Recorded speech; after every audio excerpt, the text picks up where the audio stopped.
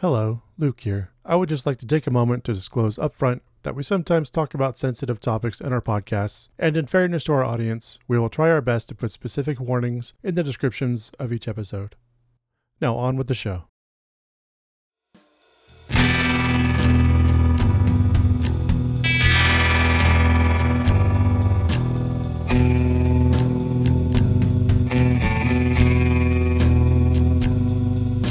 And welcome to the Nostalgia Killers podcast, where we revisit films from our youth to see if they still hold up or should be inserted into the great DVD player in the sky.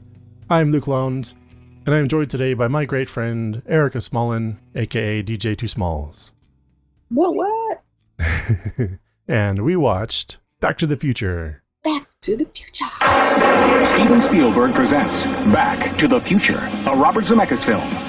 Marty leads an ordinary life. No McFly ever amounted to anything in the history of Hill Valley. Well, history is going to change.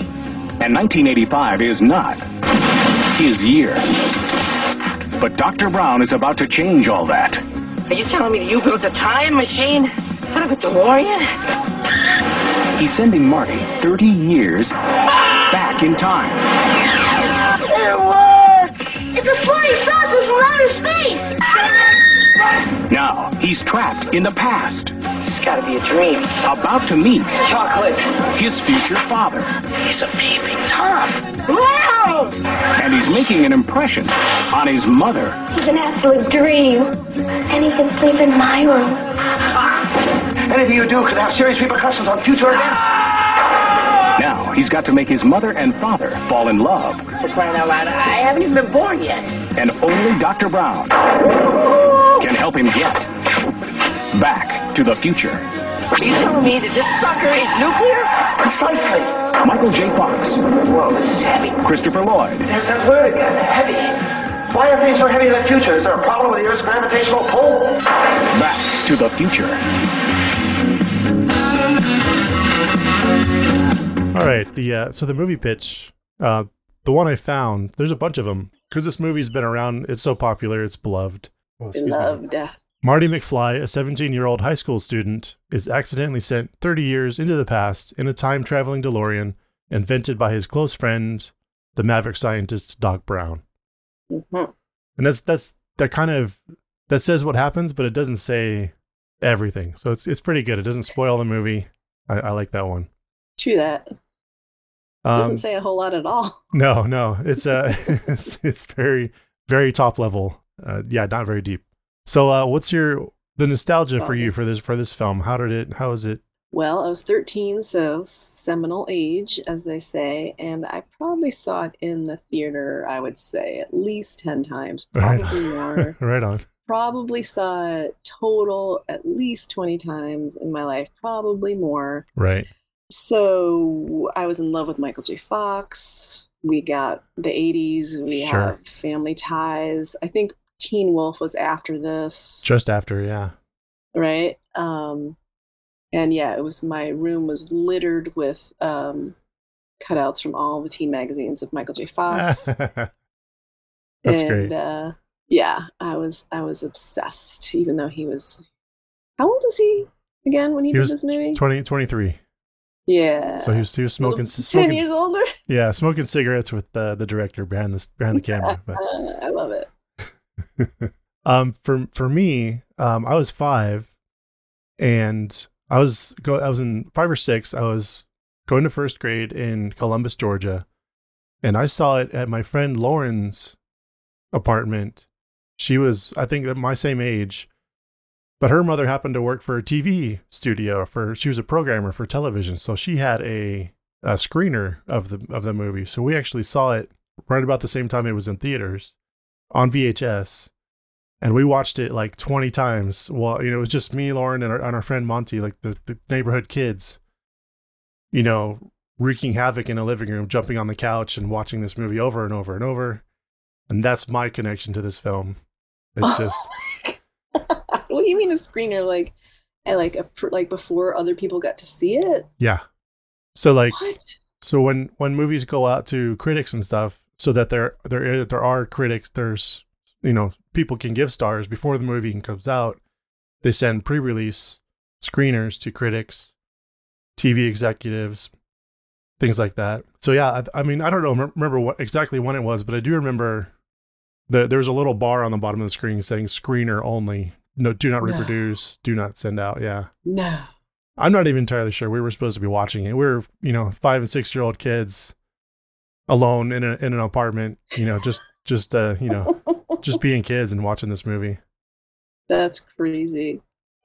And then one other really strong attachment I had to this film is probably a couple years later, I was sitting in a room with my aunt and my grandmother, and we were watching it, and my aunt was noting all the cuss words, and my grandmother was writing down the times because she owned a Christian bookstore, and she was going to overdub all the bad words in order to rent it in her shop. With what? Like, darn. Just silence. Just silent? Just nothing? Yeah, just nothing. Just so just cut it out. No audio. But I was, still like 8 or 9 years old, but because my mother is pretty liberal, I was allowed to sit there and watch the movie and listen to all the cuss words. So my aunt would just say every now and again, shit, damn, shit, Yeah, that's it. I mean, I'm like, there were not a lot of curse words in that movie. No. But that's a very strong memory to me is sitting there with my family. Just wow. Yeah.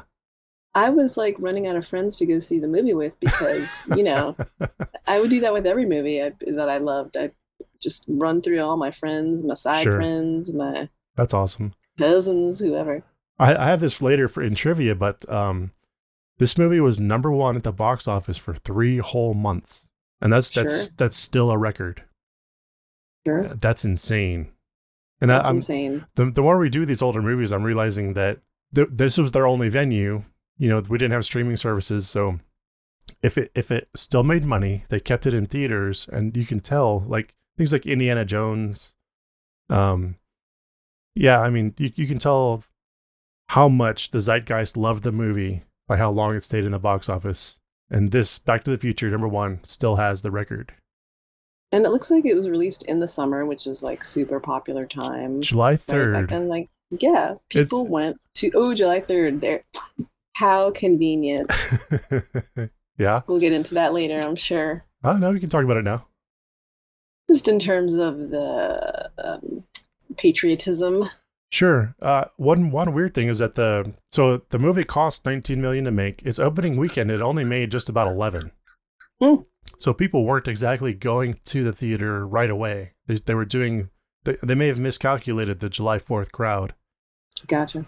But the movie did end up making $213 million. Oh, so like in that year. Yeah, well, in gross. So like in gross, okay. Like theater, and then I think video sales later and all that stuff. But it succeeded immensely, but just not that first weekend, which was a little strange. That is strange. People were into their hot dogs and hamburgers and I guess so. Fireworks. Maybe there were a bunch of other movies coming out in that summer. I think Top Gun. Oh yeah. That may have been 86. I'll have to relook that up. But there was summer movies back then. That was 86. Overshadowed each other a lot. That's true. But once I miss those days. But once this movie took off, it's like we said, it stayed #1 for 3 whole months. Oof. That's insane. Unheard of. So how about any specific scenes for you? For some reason, I love all those coffee shop scenes. The diner? Yeah, or the diner, yeah. Yeah, I like it too. Just specifically the first one, just, he's sitting right next to his dad. They do the same motions. We got Biff. We have I don't know what that camera angle is called, but you see his face. They did a lot of that in this movie, I noticed. Like, his reaction, sideways camera face reaction, whatever that is called. Dean Cundey is the cinematographer, so it's very, very rich cinema-wise. But yeah, for sure. A lot of close-ups and just reactions and Michael J. Fox. It was I just remember laughing so much in the theater and everyone laughing around me. Now that's kind of hard to imagine. Right. But just like laughing at those reactions and just the Biff coming in. We're introduced to Biff and his cronies. Yeah. And even the scene with Lorraine when he's first asking her out, and she gets kind of a glimmer, like, oh, maybe this guy has something to him in terms of George asking her out, right? Being his very, very shortly. I'm your density. I'm your density. The Crispin Glover. Oh, Crispin Glover. Yes. Oh my God. And yeah, so that's one. I have a few more. You want me to talk about them now? Yeah, go for it. Okay. And then I think right after that, going into the whole skateboard scenario. That's one I have written down, is like that whole sequence is really beloved to me. Even now, I'm just like, that was rad. Even though it wasn't even like anything, it wasn't Fast and Furious. It wasn't anything major happening. Right. It wasn't Black Panther level of like a chase scene.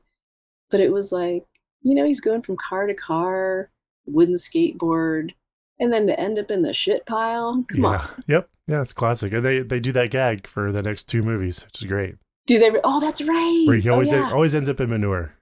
Always ends up in manure, hauling manure. And then the dance. I always love I love any dance scene, anything with some choreography and some music. The whole Johnny B. Good thing. If you're in love with Michael J. Fox, then he was really playing guitar in parts of that, right? He was shown how he was shown how to do the motions. Because he plays guitar, or did. In my research, it was all overdubbed. Okay, but he was shown where to put his hands. So it looks like he's doing a better job than most people do when they're pretending to play an instrument. Do not ruin my childhood fantasies. All right, we'll edit that part out. Tell me, yeah, he was playing and singing. That's really his singing voice too. Thank you. No. Don't ruin my 13-year-old love affair. That's the podcast. I'm sorry. All right. You killed my nostalgia just there. No, you can't. You can't. I only in this research for me, I realized I learned that they actually had to overdub most of the movie. So like even listening to it now, I can hear it. But before, I never could tell. It always sounded really clean to me. So it was really well done. But especially during the storm scenes, in order to get the wind kicked up, they had to use an actual like jet engine. So there was no taking audio from that. So everything that's outside during the storm is overdubbed in a studio booth afterwards. Wasn't everything overdubbed? They did a lot. That was it was kind of factored in, but not this much. Like pretty much listening to it again, I can tell almost everything was overdubbed. Oh, wow. Well, I'll have to watch it again then with that. Yeah, do with headphones. That's how I watch them. Okay. And you can tell like sometimes it sounds cagey, like they're in a booth. Sometimes the environment doesn't quite match. Yeah. Okay, I'll have to pay more attention. No, I don't want to actually. More nostalgia killing. Yeah. No, not gonna do it. I really couldn't pick like my favorite scenes in the movie, but I did notice the gas prices in 1985. They were $1.09 in the Texaco, in California. That's a lot. Even for back then, that's a lot. But it was California. But I could live with that now. Let me tell you. I just passed the gas station today. It's back up over $5. So wait, so it said that? I don't remember that. Yeah, part. It was one. That seems like a lot for them. I don't know. Was it supposed to take place in California? That's my other question. I don't think they named the place, but it's kind of obvious that it's the outskirts of LA. Sure looks like it. I mean, that is exactly where they filmed it, but in the movie, I don't think it could be Middletown anywhere. That's how they kind of set it up. The Twin Pine to the Lone Pine. Yeah. But are there pines? Yeah, there's pines. I guess. There's Lone Pine, California. I mean, there's. Okay. True. All out there. How about any bad scenes? Did you notice Did you notice anything you didn't like this time? Yeah, well, sure. I don't like any rapey scenes. Yeah, I mean, I don't think there's any bad scenes in terms of the movie cinema wise. I just think the content, looking back on it, is, even then you got an icky feeling. You're like, whoa, Biff's hand is up her dress. Yeah. and she's like pleading for help. Like, that's pretty dire. Goes on a long time too. A long time. And like her legs are in the air, and that just struck me as wrong. And then she just gets up and goes with the next guy who saves her to the dance and falls in love. Yeah, it's written by old dudes. That's a theme we're noticing going back to all these old movies, is that kind of just gets brushed off and overlooked, and like, yeah, no big deal. But just a little potential sexual assault hanging out in there. Little peeping Tom, and then the guy she ends up with was like a peeping Tom. The peeping Tom, yeah. Stalkery peeping Tom, delightful. You know, okay. Here's the thing. In terms of scenes, I never really could get into. I felt like it's not superfluous, but it always felt superfluous. I don't know if that's in terms of what that means, but the whole lightning striking the clock tower. Right. He has to get back. That's the way to get back. But I don't know. I was always kind of done at that point. Maybe not the first time. Yeah. But maybe just because I knew it was coming. Sure. I was kind of shut down. I'm like, okay, like going through the motions. We're scared. The thing falls. You got to catch it. I don't know. There's something about that. And I haven't figured out what it was that I was just, I'm kind of done with the movie at that point. Right on. I never thought of it that way, but I can totally see it. Yeah, I mean, they're just kind of tying things up. The end, Doc doesn't want to know his future. Marty wants to tell him. And in my research for the film this time, the script went through a lot of revisions. And I read some of the earlier stuff that they did. I unfortunately didn't write it down because I'm very professional. But it's wildly bad. The other stuff that they had, the other ideas, like the time machine was supposed to be a fridge. What? How boring would that have been? That's so boring. It was basically the refrigerator in the nuclear explosion in Indiana Jones and the Crystal Skull. I don't even remember that, but sure. Oh yeah, it's totally ridiculous. But so like you being checked out at the end of the film, I can totally get, because there's a lot of things in here that doesn't work for everybody. Once it gets, it bounces between emotions, but it also gets sciencey, and that the science, even the people who are into the science of it are like, no, that's stupid, that's bad. Right. So it's not. Yeah. People talk about this movie like it's the perfect film. It's taught at UCLA, the script being like the perfect screenplay ever written, blah blah blah. But yeah, I for me, watching it this time, and like I listen to a lot of essays and stuff about film anyways, so I've been doing research on this film for the past 20 years anyways. But what I noticed big time this time when it happened was that they really whitewashed Chuck Berry's music. Not to trounce your one of your favorite scenes, but having the white guy come in and be the hero, it's just wow. It's not even subtle anymore. It's just, it kind of just hits you on the face. Well, not only that, I mean, and then the whole idea like Goldie's going to run for mayor because he suggests it. Yeah, that's right. Yeah. I mean, it's basically like the white guy saves the world. Yeah, it's very white knight on everything and whitewashed. I can't even say but that's the way this is written. And this is actually written, their whole idea for this started in the 70s. So they worked on this for like 13 years before they got it made. So it went through a lot of different iterations. Oh, wow. And the thing is, it never left these two white guys. So they never got consultation from anybody. Not that anybody did back in the 80s. But didn't. That for me, talk about tuning out. The whole car scene at the end, I kind of tuned out during that. I think I started reading something about the movie and I forgot to go back and watch it. Really? But I mean, I don't know. It's not that I hate it, but you're right. It's the sexual assault is kind of, it's used as a plot point, which is very common, unfortunately. But it is just brushed off. I don't know. Pretty much anything to do with Leah Thompson and the mom is just all brushed off. She is just purely a plot point. Yeah, and they're sticking to their 1950s social mentality, big time. Absolutely. Even in the 80s, there's no changing unless someone goes back in time and changes them, kind of deal. Unless we have anything else, any other good scenes or bad scenes? I mean, it's gonna all go into nitpicks probably. Okay, so. We'll just move on. We'll go to the this movie is Cocktail Mocktail, which is just basically a Pepsi. A what? A Pepsi. Just a Pepsi. Just like in the film. Was it Pepsi free? Pepsi free. So there's the old caffeine free version of Pepsi. You could add a little. You could do like a. Well, I guess you can't. Is it Jack and Coke is Coke? I do it with Pepsi too. But there's also Lorraine who's actually pouring vodka into all her stuff. She's a very strong alcoholic. Lorraine's got some issues, man. Yeah.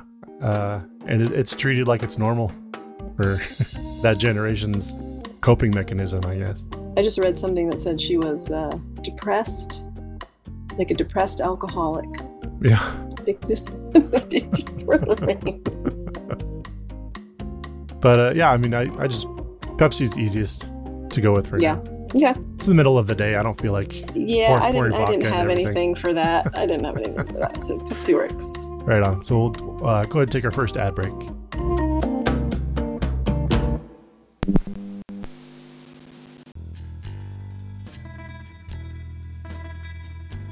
And we're back with Act 2, The Evidence Board.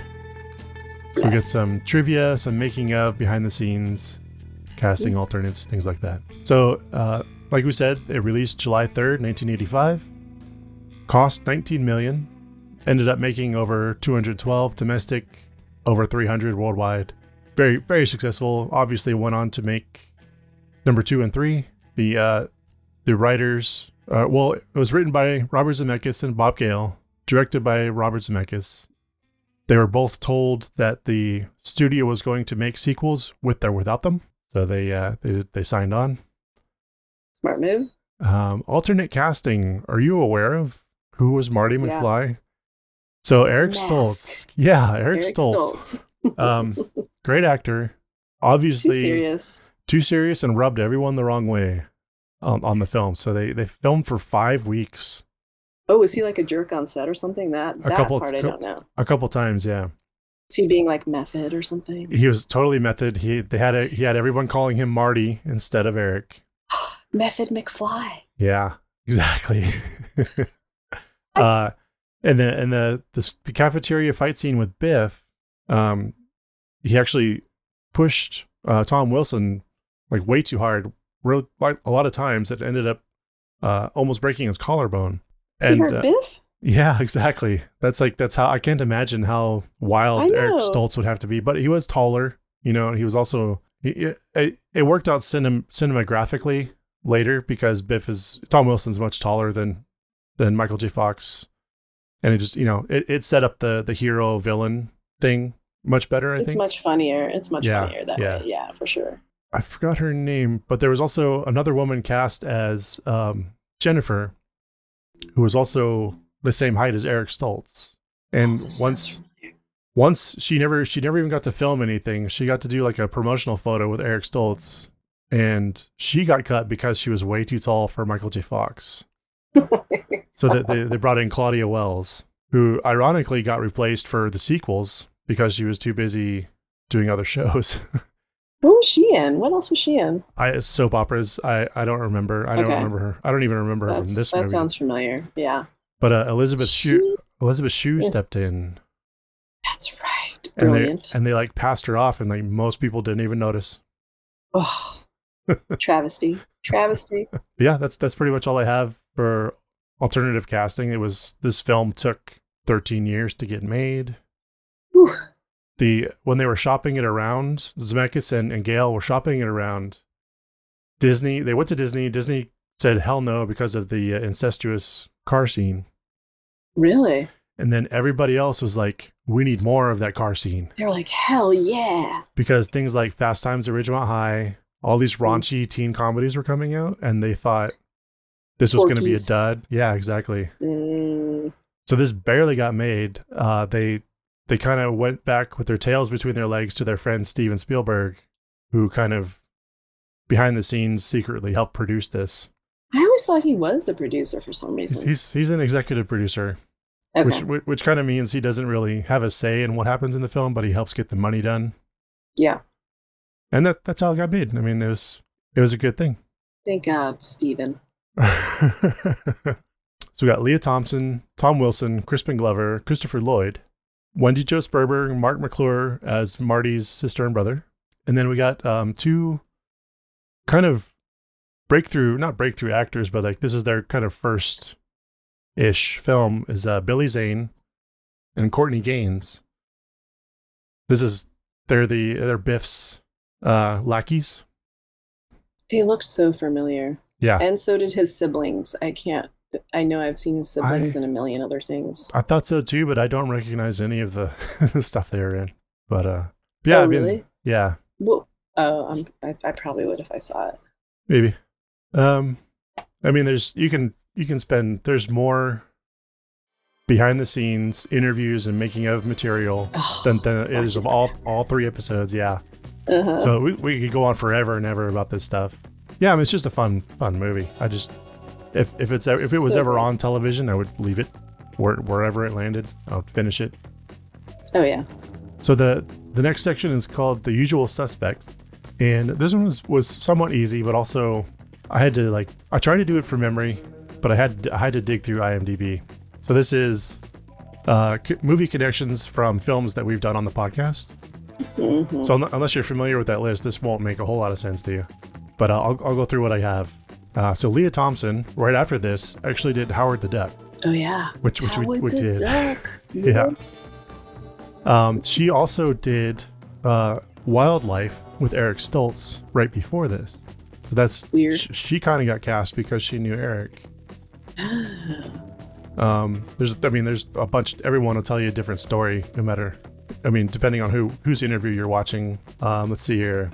Crispin Glover did 2 episodes of Family Ties with Michael J. Fox, so they worked together even before they did this movie. Oh, that's weird. Yeah. We have to talk about Crispin Glover. Okay, we'll do that in a minute. Okay. These are some reaching connections here. So Eric Stoltz and Billy Zane were in Memphis Belle in 1990. Oh. Do you remember that one? I probably saw it, but I do not remember it. Okay. It's one of my favorite films. There's a bunch of like big name actors, people you'd recognize now. But yeah, like the whole time I was watching this movie, looking at Billy Zane, like he was next to Eric Stoltz in another movie, so I found it. Christopher Lloyd was in Buckaroo Banzai with Peter Weller, who's in RoboCop. That's another episode that we've done. Oh. And that was kind of how Christopher Lloyd got this job. Buckaroo Banzai, one of the producers, recommended him for this, and he came in and read. And he was from Taxi, right? Yes. Okay. He's in a lot of things. Actually, I was looking at his IMDb. He's got over 250 credits. Amazing. Which is a lot.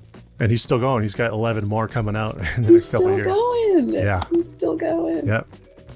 Whenever I see him, I'm just like, yes. And then we got Buck Flower, who is the bum. I don't know if you're familiar with his history. No. He was a kind of a softcore porn star in the 70s. What? And his movie Orgy American Style is on the marquee behind him in the scene that he's in. No, that's the Triple X movie? Yeah. This is amazing. But he also went on to do, like this film, it's a PG-13, he went on to do family comedies and things like that, but he has like the widest range of films. What? So did they knew that? I mean, obviously. Oh yeah, it's a very, very deliberate Easter egg in there.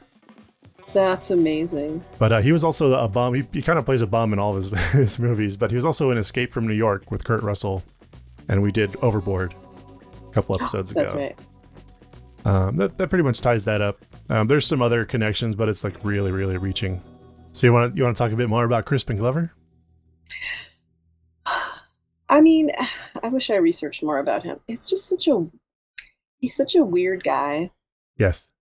And it's such an interesting choice. I mean, it totally works, but like how does that even work? I don't know. And everything I learned about him from this film was that he was like impossible to work with. Yeah, he's supposed to be really hard to work with. He didn't like the ending. He kept trying to bring in all kinds of really deep actor ideas to this very top level surface character, and he just he's not in the sequels. He's not. No. Nope. They like Zemeckis was kind of like, no, let's figure out how to do it. So I don't know if you remember the second one. His father's got a back problem, so he's hanging upside down. So that's how they figured out how to like make his double kind of look even more. Even if he doesn't look right, he's upside down, so it's hard to tell. He's upside down. Yeah. So they did this the whole elaborate thing to like cover up that he wasn't in the movie. That he's not there. Yeah. I mean, it's a bummer that he's not there. I could see it. I could see it not working out. He's a weird guy and a weird actor, but he did bring a lot of depth and interest to that character somehow, and it was always a little off to me, but it always still worked in the same vein. All of his colleagues, his actor friends, loved him. Like they thought he was the funniest person on set, and he was doing the funniest job. So it's a really weird. It's hard to say, for the admin, he's a nightmare, but for the character in the movie, he brought a lot. Yeah, I mean, and everything else I've seen him in, I've always loved him. But knowing this about him, I probably would never want to work with him. Exactly. What's Rivers' brother's name? Joaquin. Yeah, maybe he's like I don't know. Always kind of reminded me of Joaquin Phoenix sort of situation. Sure. Yeah, you hear all kinds of stories, and it's the weird thing is that a lot of these actors are going back and forth between theater and movies, and they maybe have a hard time separating the two. Because people in theater take it very seriously, and they study it hard, and it's life to them. They trod the boards. That's right. I like him, but every time I see him now, I'm thinking, how many takes did this director have to, make? Is that my plane or your plane? That's yours. You want to wait a minute?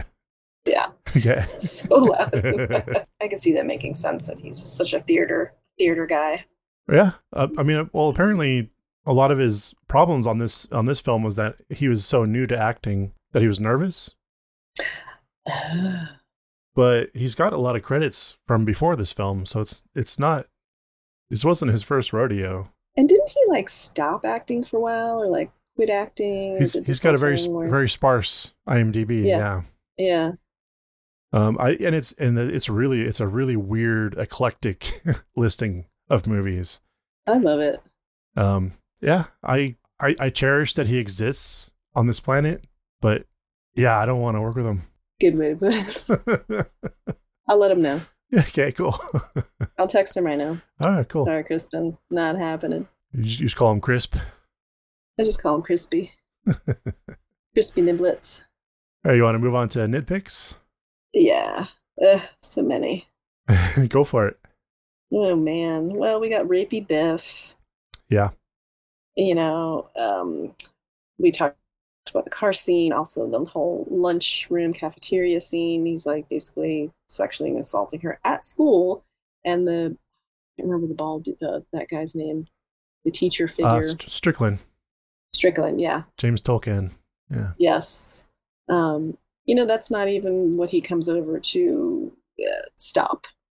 Yeah. It's just the fight. It's just it's okay. And just the whole idea that she's kind of accepted that this is sort of how, if you're an attractive, quote unquote, thin, woman in the 50s, these are just kind of things that sort of happen to you. And you just have to be like, I mean, she does slap him, which I love, but it still takes a man to come over. Right. Defend her honor, also to save her while she's being assaulted. And just big sigh. Yeah. Big sigh there. We have the Libyan nationals. Some more stereotypes. Yeah, there's some contention about that too. After 9/11, they did some editing to the film and kind of cut out the whole terrorism angle as much as they could. Did they really? Yeah. So if it was broadcast on television, there was an edit. Like the word terror. Yeah, the word terrorist was cut out. It was a weird choice, but yeah, it's definitely, and I'm pretty sure those guys weren't Libyan. They were not Libyan. I was going to say, I'm sure they were not Libyan. They picked brown people, or they put them in brown face, or they just put one of those scarves to make them look Libyan. I can't remember what they're called, on their heads. And then they're like speaking gibberish. Yeah. That are supposed to sound like they're quote unquote speaking. I don't know if it's supposed to be Arabic or what it's supposed to be. They're just like, yeah. And then he says, "Go." Like, well, he's also wearing a Saudi Arabian headdress. It's not even. That's a Libyan what it was. thing. Yes. It's like that was Saudi Arabia. Is it specific? Okay, I did not know. Yeah, it's the red and white checker. That's specifically right. See, there you go. Yeah. Like, who would know that in the 80s, unless you're from that culture? If you're just like a white 13-year-old, you're not going to necessarily know that. So that was annoying to see now, and annoying to look back and kill my nostalgia and note then that like I would not have noted that. Also, they were in a VW. Is there something to that? I don't know. I think it was just a California symbol, like the VW bus, surf culture. Like they were hiding out in that to blend in or something, or who knows? This film was weird. This film did cost $19 million, and I'm wondering if they just had a shoestring budget. There were some things they were cutting, you know. Like I don't know, what would you choose for a vehicle in 1985 for some terrorists? Caddy. How would they get the RPG out the window? Kind of want something with a sunroof. No, just do it out the side. Okay. Yeah, just do it out the side. Right on. You know, have one. A Caddy might have been able to keep up with a DeLorean, though. That's the right. Yes, much faster than a VW. Yeah, those buses I don't think got up to 55. No, they're very slow. Oh yeah. So the whole. Oh yeah, I was a little upset that Einstein was like, you know, what do they call that when you experiment on animals? Animal testing, yeah. Yeah, it was like animal tested, like monkeys going into space or something. I was like, oh, it's Einie. You don't do that. Well, you mentioned that. It was originally supposed to be a chimpanzee. There you go. So, I don't know. Yeah, who knows? The dog better or worse? I guess you have more sympathy for a dog in the 80s or something. I don't know. Yeah, it was a change made by the studio exec who actually wanted to call the movie Spaceship Man from Pluto or something like that instead of Back to the Future. It was a really bad idea. But he had some other demands. Like Lorraine is the name of his wife. Whoa. So that's why Lorraine's the name is in the movie. Was she a depressed alcoholic? I didn't go that deep into research. I don't know. But I'm guessing yes. No. Also, yeah, we talked about Peeping Tom. Gross. Ew. Yeah. Stalking. And it's apparently rampant because it's not the first one that her father's run into. He says, it's one of those dang kids ran in front of my car again. Yeah, like everyone's looking, right, because Lorraine is thin and attractive and a woman. Yeah. I was also a little annoyed at the Jennifer character just in terms of, or even the moms. It's like all the women are, actually not the teenage women from the 80s, like Marty's sister, but they're all just like the doting girlfriend, the doting mom. Yeah. Window dressing. Oh, are you okay? Like taking care of the man and just finger down throat. Yeah. Once again, written by two old white men. Yeah. So what's going on for them? Not excusing it, but that's the genesis of all these. Most of these problems. Yeah. Gross. Got any more? No. Okay. I totally agree with everything you pointed out. There's these are the things that we find in almost every movie we go back and watch. Oh no, I'm not done. Okay. Sorry. What you got? I had more. Where did I put them? Somewhere else, or did I write it somewhere else? Oh yeah, I mean the fact that this white kid invented rock and roll. Yeah. He invented the black politician. What else did he invent? He invented wealth for his family. Yep.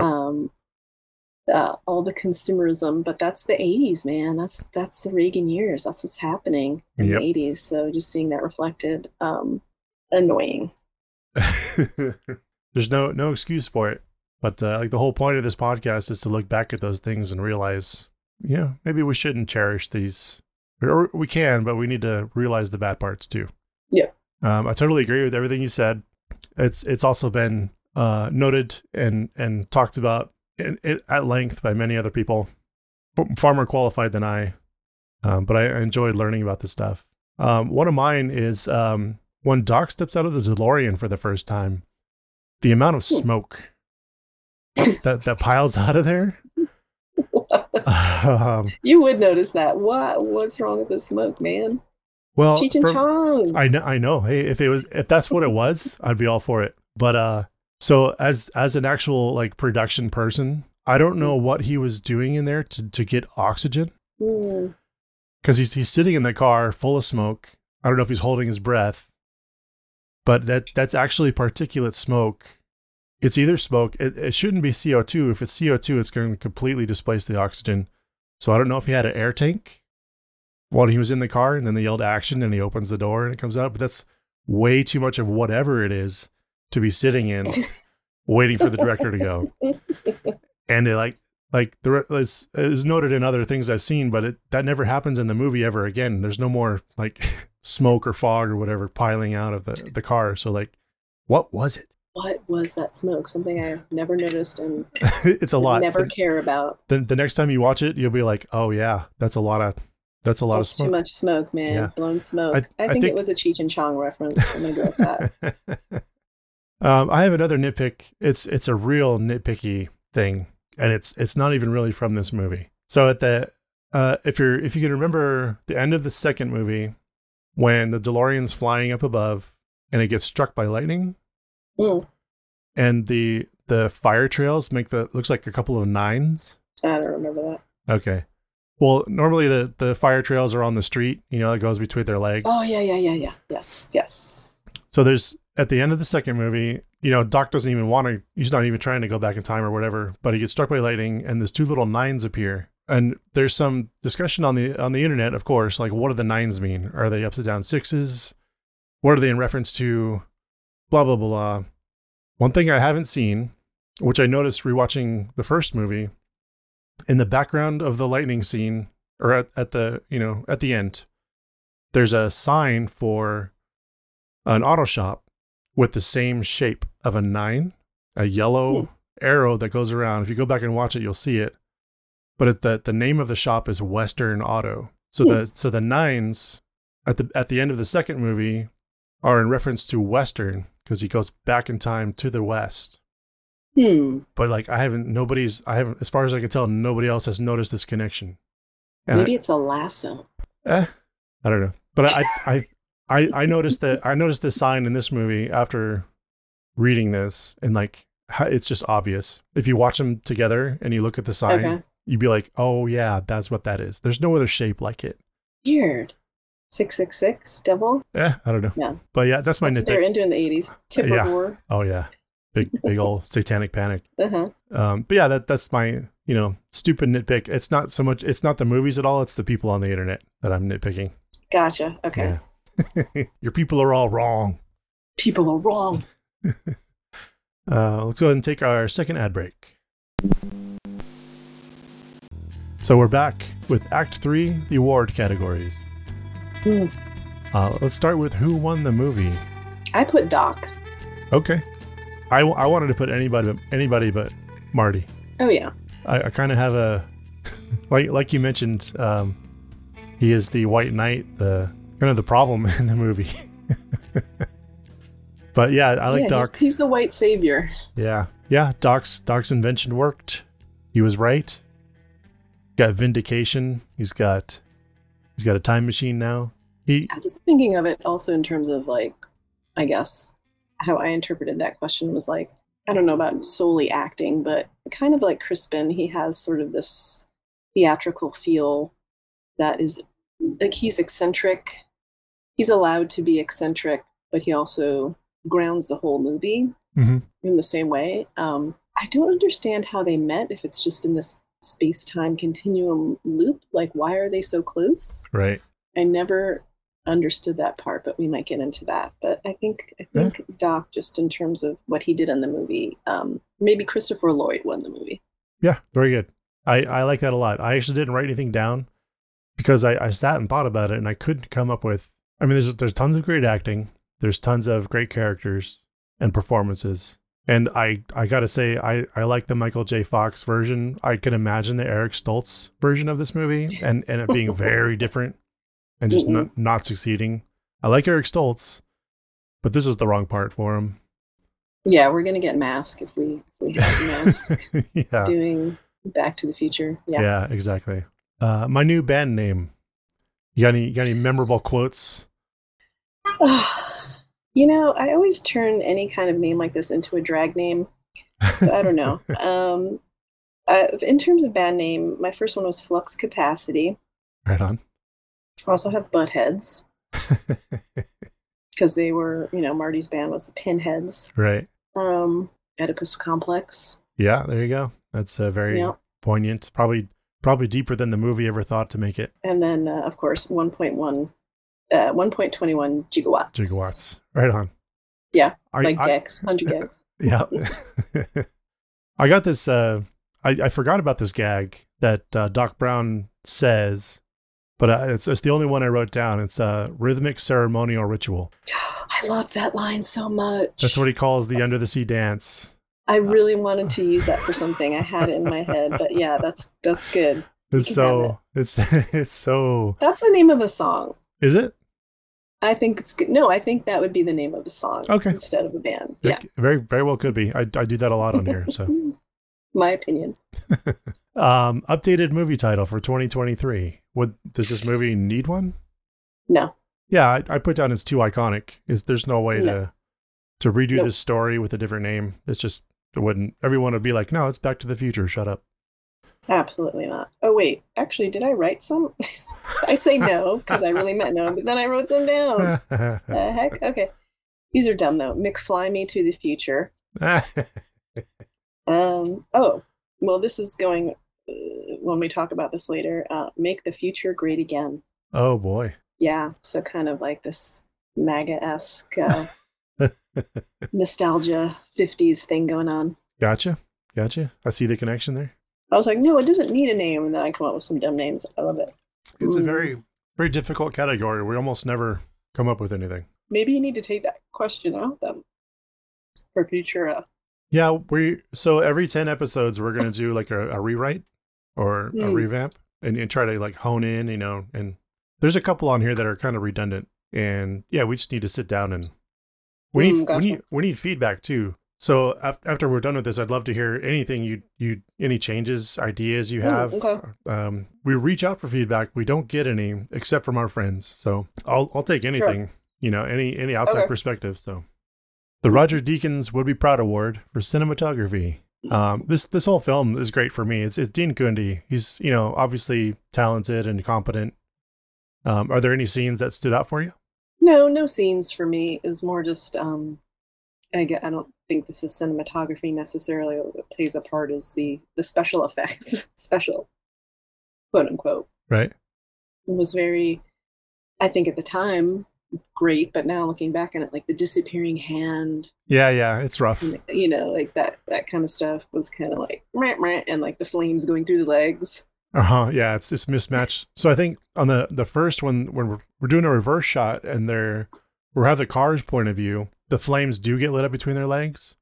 But when we go behind them, they're actually on a blue screen and you can see like it doesn't match. It's a bit off. Yeah, Not at all. They didn't have like special effects supervisors back then. It's kind of, They didn't? They did, but they weren't on set all the time and planning things out the way they do now with computers. And they were like, nobody will notice. That's fine. Yeah, it's a really quick shot. But right. Very noticeable now. Yeah. But it was done by ILM. So Industrial Light and Magic, the same people, it was that was back when it was under George Lucasfilm. And that's actually one of the reasons why the movie was almost filmed in Petaluma. Petaluma was almost Hill Valley. No. Yeah. I was having this theory that it was Courtyard Square, Santa Rosa. There's that too. I don't know what it looked like back in the 80s. Probably not like that. Probably like that. But I was also thinking Sonoma Square. That's a huge, beautiful park. Yeah. Yeah. But yeah, I mean, that's one of my favorite things about this movie is that it was almost made in Petaluma. Because we have so many movies that are made in Petaluma. That's true. Because it has that 1950s old town look. But yeah, I mean, ILM, the effects are very dated. But that's part of the nostalgia for me. I really liked the practical effects that were added to the DeLorean, like all the wiring and the stuff on the outside. I thought they did a really good job of making it look like a time machine. That DeLorean is iconic, and a space machine, and a space invader. What is it? A UFO. Yep. Comic book UFO. But for me, I know watching it again this time with my eyes glued to the screen. The opening shot of the camera moving around Doc's laboratory and watching all the robots and stuff. That's all a one take, and it tells all the beginning story exposition. There isn't a person feeding it to you, so it's like these are all the clues. This is what's happening. This tells you how the story is before the first person even shows up in the camera. I thought that was brilliantly done. Because usually... I can't take my eyes off that every time I see it. Yeah, I'm just like, yeah. Wow. There's just enough eye candy and clues to keep you watching and tell you everything you need to know to jump into the story. Except, why does Marty have the keys to his place? Yeah, they just knew each other. Why are they so close? Who knows? Why? Because we need the movie to happen. Okay, fine. just let it go. Let it go. Fine. But yeah, I mean, the rest of the film is very easily watchable and entertaining. There's no, it doesn't get boring. There's no, I don't know. I don't have any critiques of it really. Nope. Cool. So the Hans Gruber Deathfall Award. You remember Hans Gruber? Why do I know that name? Die Hard, the very end of Die Hard. Alan Rickman is the villain Hans Gruber. That's right. And it's this cinematic shot of him falling off the building, just getting smaller and smaller. That's just I love it. That's just what I named the award. But I put down Biff falling down in the car at the final punch. That's a pretty dramatic fall. Oh, the twirly fall? Yeah, and then just the collapse. And... Yeah, the big tree going down. I missed that question. Am I supposed to Nope. Nope. If you don't come up with anything, don't worry about it. Okay, I think I missed that. Controversial hot take. You got any ideas that would make someone rewatch this with a different light? This is a Trump propaganda movie. Oh. Where you go back in time and everything's great again. You're more prosperous. You have a chance to redo everything. You are the savior in every respect. But also, the movie thinks it's a liberal movie, but it's really a conservative movie. Interesting. That's my hot take. Right on. I love it. We live for the hot takes. I would put Zemeckis and Gale as conservatives for sure. Oh yeah, and fiscal conservatives, because they mentioned we have Ronald Reagan mentioned, even though he's an actor. Yeah, there's a story I read. I don't know if I believe it or not, but the film had to go in front of Reagan to get approved. But then I read another story where they watched it for the first time with Reagan or Ronald and Nancy while they're on vacation, and there was like a weird awkward thing because they mentioned his previous wife. But it also says that was the first time he watched it. So I don't know which story to believe. I really don't care. Yeah, I read one that said, he paused it at that line when they said, "What do you mean, the actor?" and then had him redo it again, but he also liked it. Yeah, so who knows? Who knows? Bunch of lying turds. I dig it. I can totally understand it. It is, and it's pretty true. Well, isn't number 2, excuse me, so I haven't seen it in a while. I saw them back to back at the Cult Movie Theater, or the Cult Movie thing in Santa Rosa, and wasn't the second one Biff is basically Trump?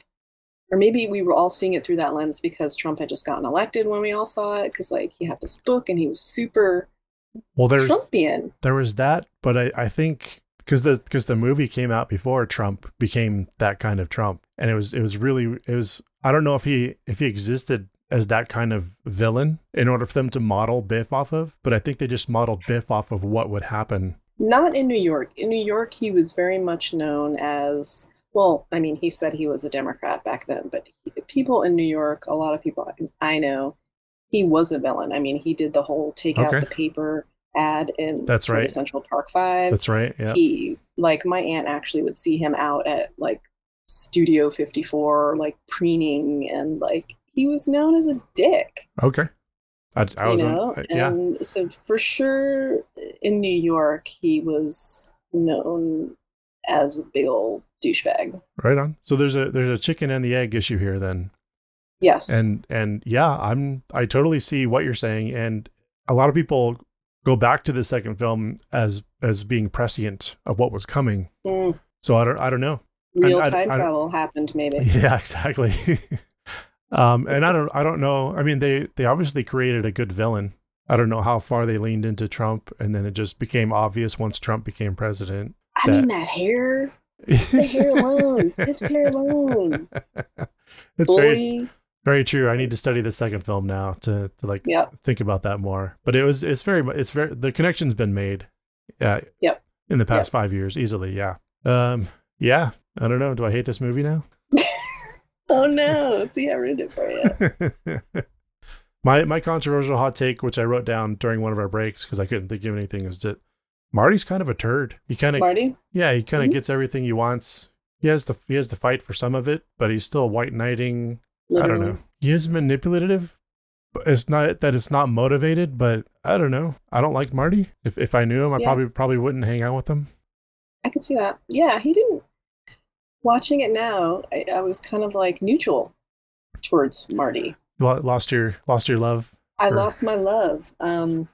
Yeah. I think it was more about like he was cute and they always put his hand behind his head. I think his physicality, and he did a lot of physical humor in the movie. Like he worked for the part. He did it well. Yeah, for sure.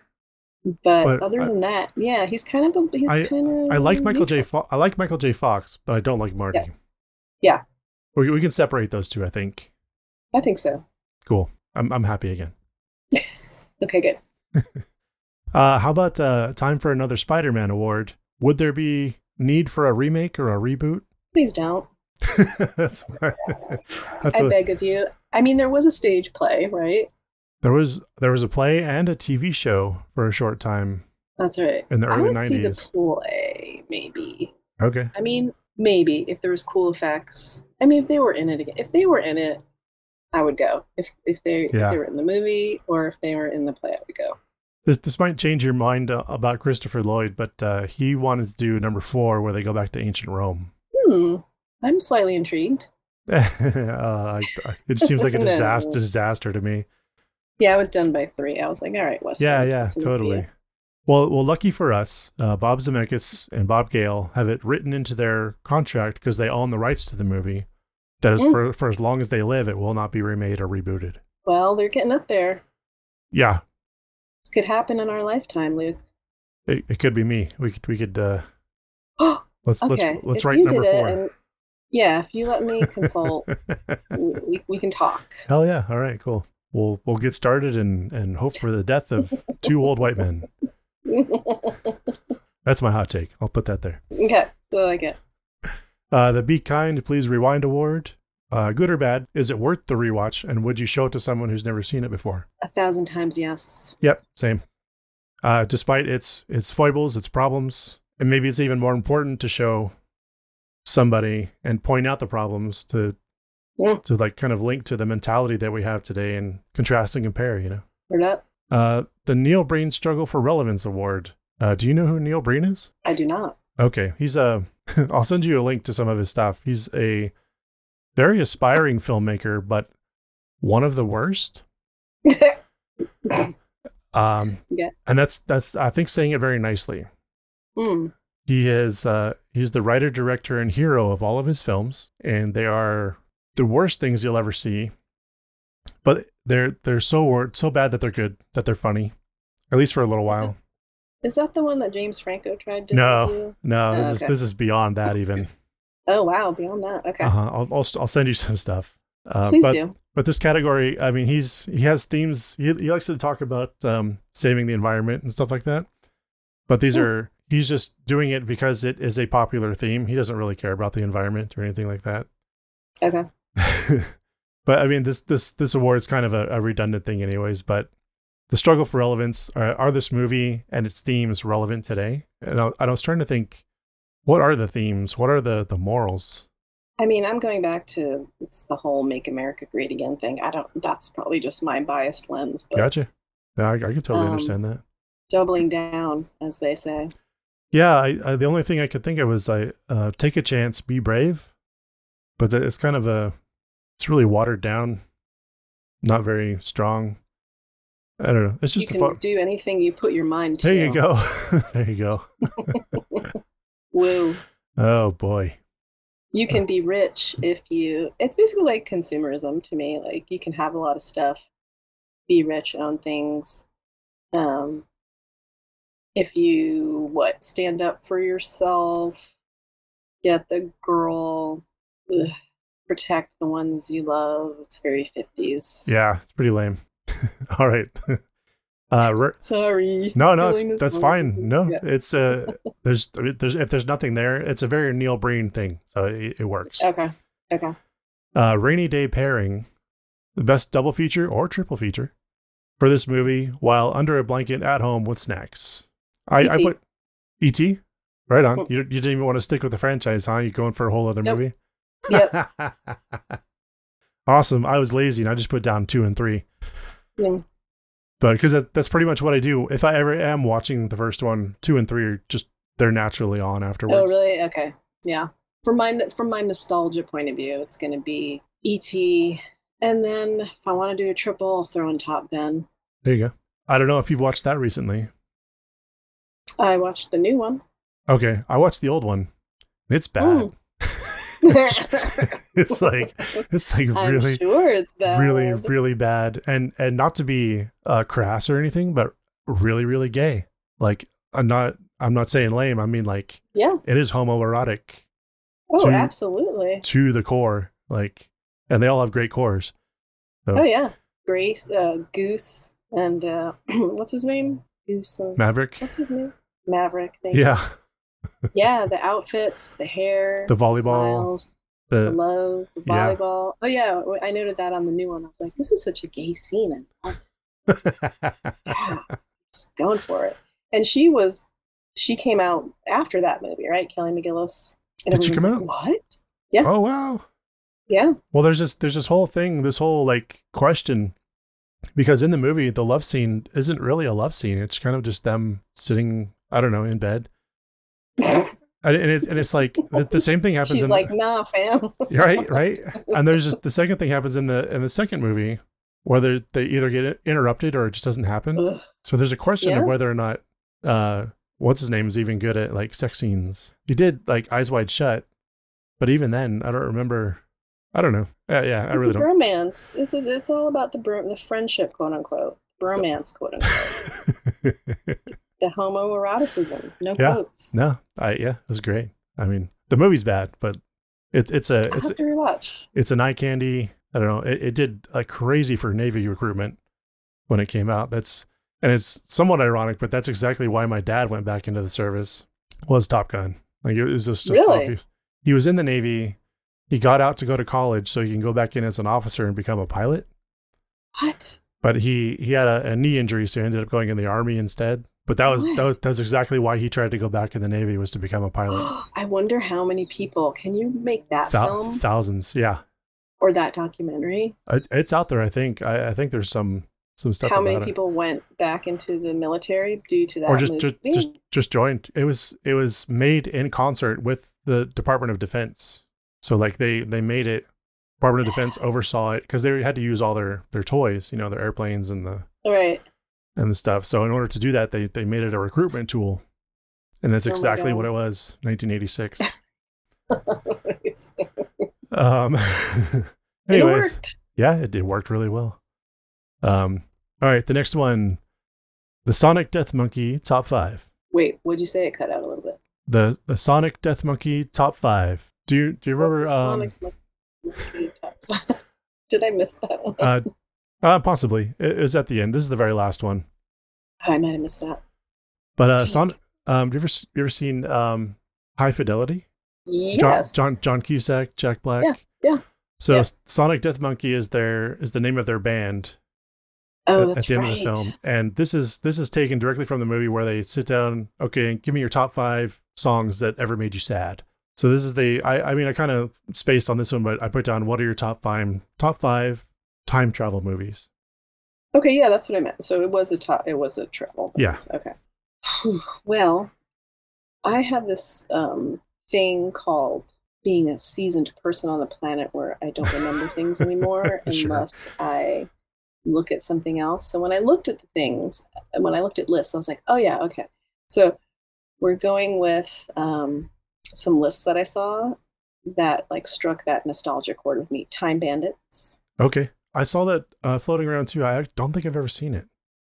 Ooh. So I should put that on my list, huh? Terry Gilliam. Okay. Yeah. I'm going with Bill and Ted's. All right. That was almost on my list. Yeah, I don't remember. It's like I really don't remember movies unless I like. Oh yeah, no, I saw. In the movie, High Fidelity, they come up with these on the spot and they think about them. But for this, I say like everyone needs to like go and look at IMDb, look at a list. Oh wait, here's another list. Yeah, my brain doesn't work that way, so I have Nobody's to be does. Like, okay. Yeah.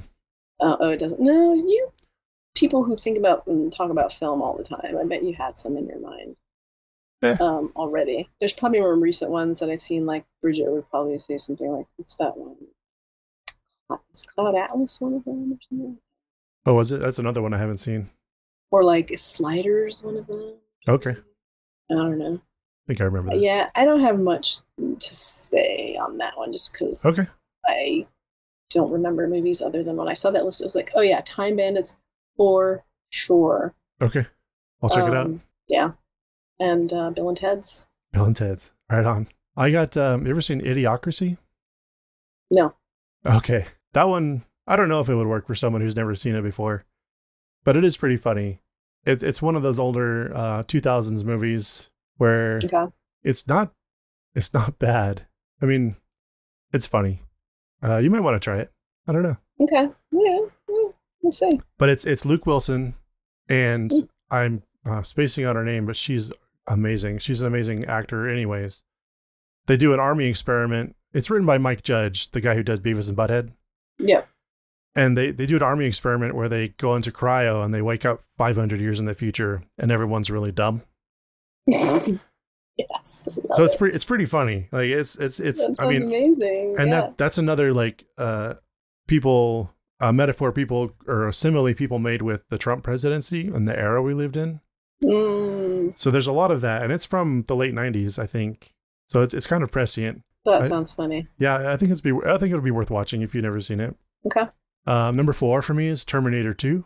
I like the Terminator movies. I don't remember 2 specifically. I think that's the first one that kind of turned me on to filmmaking and stuff. It was just really well done, I think. Stuck with me. At the time, I was living in an apartment complex right next to a mall that had a movie theater, so I could walk over and just go into the movie theater. It was awesome. Dreamy. Number 3, 12 Monkeys. Oh yeah, I remember that. Really weird, really bad Brad Pitt performance, but I do watch that all the time. Number 2, and this questions can be kind of vague. It can be kind of you can wonder, but for number 2, I have Groundhog Day. Duh, yeah. So it's not necessarily stepping in a time machine, but like things that mess with time. Yeah. Groundhog Day was great. I've seen that a million times, thousands of times. And then my number 1 is Eternal Sunshine of the Spotless Mind. Oh yeah. And that's also there's like a loop that they end up doing inside of the movie while they're forgetting each other and themselves. Vaguely remembering. Yeah. That's my favorite kind of movie is the unreliable narrator and, you know, a mindfuck kind of fuck with reality movie. That's my favorite. Yeah. So Eternal Sunshine is my number 1 time travel movie. That's how much I like it. Charlie Kaufman thing? Yeah, it's Charlie Kaufman. Okay. I'll have to rewatch that. He's got some my brain problems. doesn't remember things that way anymore. Talk about Man Boy needing women to come in and save his life and all that stuff. Oh, really? Okay. It's a theme in Charlie Kaufman movies. I've come to understand is that it's like you said, like the Jennifer thing. She's always there to like help Marty and be the support. Yeah, it's never really has her own agency or whatever. Right on. So that's my top 5. And once I see Time Bandits, I'll let you know if that changes. Yeah, you're gonna want to do a whole episode on that. Right on. So on to the epilogue. At the end of every episode, we do a verdict whether or not we think a film should live, or we should continue to monitor it to see if our attitudes change, or just kill it outright and never watch it again. What's your verdict? Duh. Live forever. Same. I'm teetering on the second one, continuing to monitor it, but I think we've hashed out pretty much all the horrible things in it. Mm-hmm. So as long as we watch it through that lens, we can enjoy the nostalgia of it, I think. If someone does that remake on stage or film or whatever, yeah, that would have to be looked at. Yeah, we'd have to come up with something smarter. My interpretation of all this stuff, all this just meanness and mean jokes and stuff from the past, a lot of it is just lazy. It's just like when people gave up on writing jokes, they didn't go for clever, they went for mean and got the easy laughs. And like that's the stuff I hate the most. Easy laughs. But it's also not examining your own ideas and your own biases and your own prejudices and your own really like kind of white supremacy, if I might say that, within the industry. And it's like, these things are universal, so we're just going to write them in, and they're easy. But why are they easy? Like those are things I was not thinking about at 13. Oh, yeah. And neither were the writers. Oh yeah, totally. Yeah, we don't do a lot of apologizing or make excuse for people, but it was the era. It was that's just how America was horribly racist and sexist. Definitely the era. Yeah. From forever up until just recently, but it still is. But it still is. Uh-huh. Right on. Very good. So we're going to let it live. Probably going to watch it again. Oh, yeah. Over and over and over. So pluggables. Should we plug your Twitch? Yeah. I need to get you graphics. Yeah. And I'll try to do that today. Whenever. Yeah, I still am setting some stuff up, and I want to get anyway. Yes, it's coming. So I have it right here. It's twitch.tv/DJ2smalls, TOO Smalls. Yes. And Two Smalls in the house. Right on. And you're going to be playing your old records and tapes? Yeah, so I'm going to be playing what is left of my record collection and what I'm trying to rebuild from what I unfortunately had to sell back in the day that I regret horribly, and some cassettes that I have of my old radio shows plus old cassettes, and I think I'm going to add some CDs to the mix. Okay. So, CDs, cassettes, records, who knows what's going to happen. Right on. The cassettes talking nostalgia. We're talking nostalgia. Exactly. The cassette playing thing is new to me. I've never seen anybody do that, and I'm very interested in listening to those. I haven't either. If I dig deeper, there are probably people doing it. I know there is this one guy, I can't remember if he's in Japan or Korea, who was mixing on cassettes. I'm sure there's more people doing that. But I will not be doing that. Right on. Well, Erica, thank you so much for taking the time to watch this horrible, horrible movie. Torture. Thanks for having me and asking me to do this. This is a lot of fun. We want to do a lot more. I think for the next couple of weeks, probably even the next month, we'll be doing stuff just with the either with the three founders of the podcast or try to get some other celebrities on. Three founders, you, Chuck, and... Me, Chuck, and Javier Martinez is our... Oh, Javier. I heard him on the last one. Okay. Yeah. All three of us went to film school at the JC, so that's how we all know each other. And we've been trying for years to figure out how to get some kind of ritual where we meet up every week and talk. So this is it. It's working. You're doing it. That's exciting. Yeah. So I have been Luke Lones. This is Erica Smallin, DJ 2 Smalls. And this was The Nostalgia Killers. Yeah.